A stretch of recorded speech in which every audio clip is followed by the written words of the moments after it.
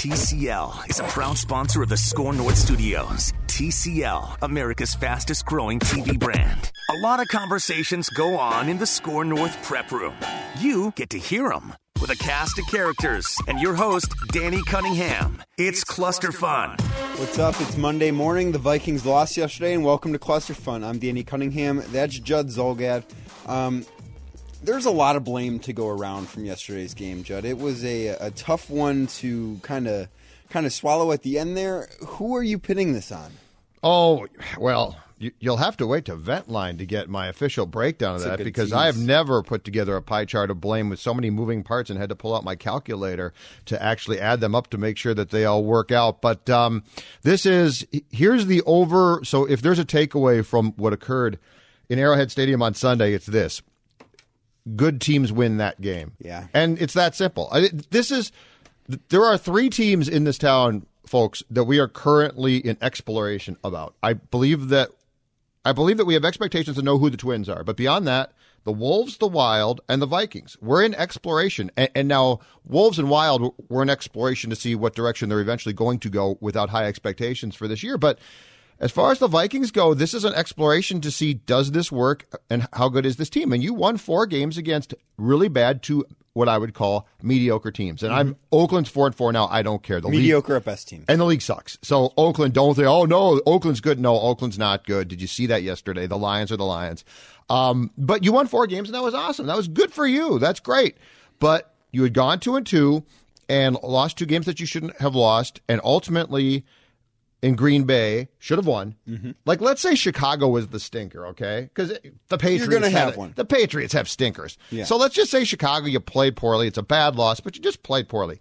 But you rallied in Green Bay, right? Mm-hmm. Tough place to play. But you left there and you pointed your finger to the sky and said, we're leaving Lambeau Field with a win we didn't deserve. Good teams do that. Mm-hmm. Yesterday's the same thing. Exactly. You leave Kansas City and you point to the sky and you say, we are leaving here with a victory that's full of flaws and fun game, too. It was. It was an enjoyable game to watch. As a fan, I loved it. But when we get to the pie chart of blame that we're going to be doing here in Vikings Ventline coming up after the top of the hour at 10 o'clock, I think you have a lot more people on yours than mine, because mine is, for the most part, going to go on one guy. You're the head coach, Mike Zimmer, and you didn't have your team ready for this game. Oh, I flat out don't think that Zim had them ready for the game. Now, there are going to be other guys on my pie chart, but I am spoiling a little bit of it right now. Mike Zimmer is going to get over 51%. He will be the majority of the blame. I go deeper than that, much deeper than that, but I agree on your coaching premise. I will leave it at that. I agree with your coaching premise, and I think the coaching overall yesterday was not good. But you know what? The reality, too, this might be the 2019 Vikings. Yeah. They just might be a team that can beat bad teams. I mean, this league is full of bottom-feeding crap. Mm-hmm. And that's what they feasted on for 4 weeks straight. And so if you beat those teams, now, I'll give you this. I think Detroit, okay, that's nice. Philadelphia isn't a terrible team, but their game plan stunk and their secondary stunk. Mm-hmm. But, don't give me, you beat Washington. No.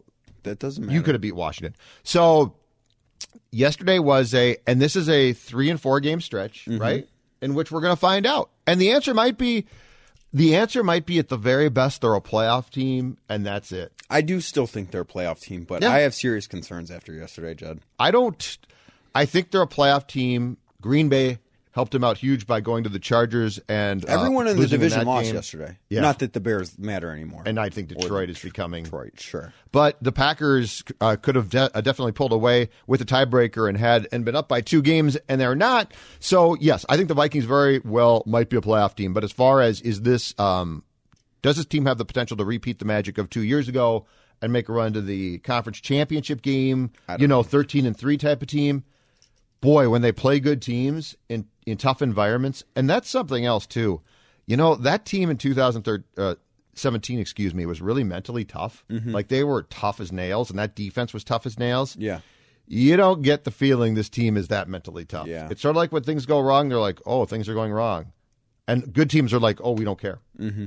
And you went on the road. That's how you went on the road. You have to wins in this league. You have to find a way to win on the road against a backup quarterback. Road wins in the National Football League should almost never be pretty. No. They should Very be, rarely. They should against be, good teams, against bad teams. Oh, sure. But if you against go into a good teams. Kansas City, which is a tough place to play, but keep in mind too, your fans travel. There were a ton. There was a lot of purple, in and that good stadium. for them. Yeah, but that was the type of game well. where you win ugly, you go out and you say, "Oh, we don't care, we won."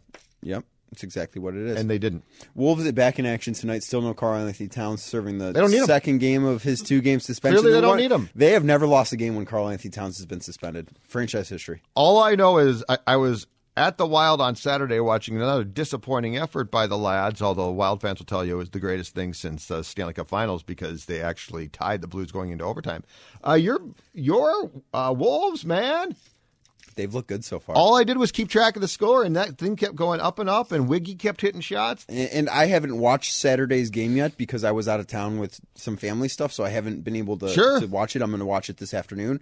But it was an impressive box score to look past, just to see that they came out. Gorgie Jang, cold off the bench, comes in, 15 points on 7 of 9 shooting. That's impressive. Can you start to do, and this would not be right now because it's too early in the season, but can you start to do something, I'd say at the end of this month, a monthly Danny Cunningham feature called the Wiggy Value Meter.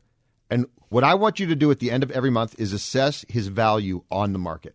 In terms of what you could get for him in a trade? Yeah, if you could get anything, or if you could just get a team to take him now. Yeah. Because I'd still trade him. Yeah. Like if I could get rid of the contract, I would be more than. But at the end of last year, we all said, oh, you'd have to attach your first round pick for like 8 years to trade him. So I would like a monthly assessment of what you think. Like right now, I might give it another month. I might wait until the new year, but that doesn't sound like a bad idea. I would just like to know month by month where things are at for Gerson to make this trade. And I'll help Gerson. That's fine. I'll make phone calls. You have a helping hand. That's for sure. That's what I do. Vikings vent line coming up. Score North on 1500 AM. 21 minutes from now. If you want to jump in, if you want to vent, 651 Pie chart of blame, too. 8255. Have your pie chart of blame ready. Will be available on the Score North app as well as scorenorth.com. Check us out in about 20 minutes.